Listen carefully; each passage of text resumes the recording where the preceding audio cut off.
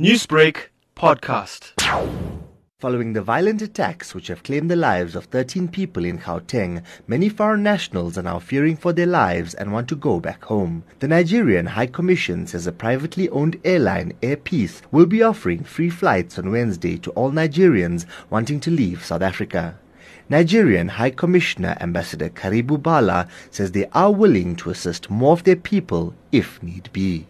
Nigerian feels he's not secure and that he wants to go back home. He is free to approach the consulate and also the High Commission in Pretoria and Johannesburg. We are planning this for tomorrow and then on the 13th of this month. We so far have 640. If we have more, of course we will put even more flights.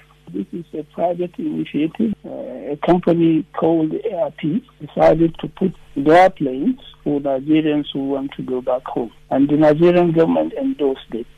The African Diaspora Forum says they have also received requests from over 400 foreign nationals who want to be assisted to go back home. They include people wanting to return to Mozambique, Zimbabwe and Malawi. Chairperson of the African Diaspora Forum, Vusimuzi Sibanda. We think that it's very unfortunate that, people that have lived in South Africa and, some of these people are documented and they have to leave under the circumstances. Some of these people are leaving and they've got children whose education must abruptly end because of the violence. It includes also undocumented migrants. If people want to go, especially under the circumstances, considering also what these people, witness, because I think the kind of gruesomeness that they came across them has made them not to want to remain here. But it's basically, people saying, look, we can't continue under the circumstances. The Home Affairs Department says it is working with the embassies of various African countries whose citizens want to be repatriated back to their countries of origin. However, the department says it is the responsibility of the said embassies to document their citizens who are in South Africa illegally but want to return home. Spokesperson for Home Affairs, Sia Koza.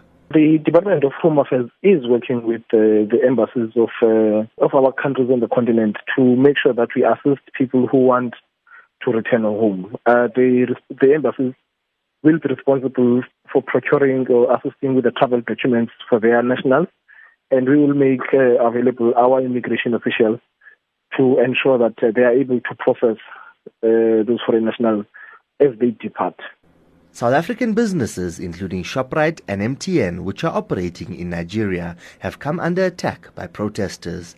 The Department of International Relations and Cooperations was also forced to close the South African High Commission in Abuja and the consulate in Lagos.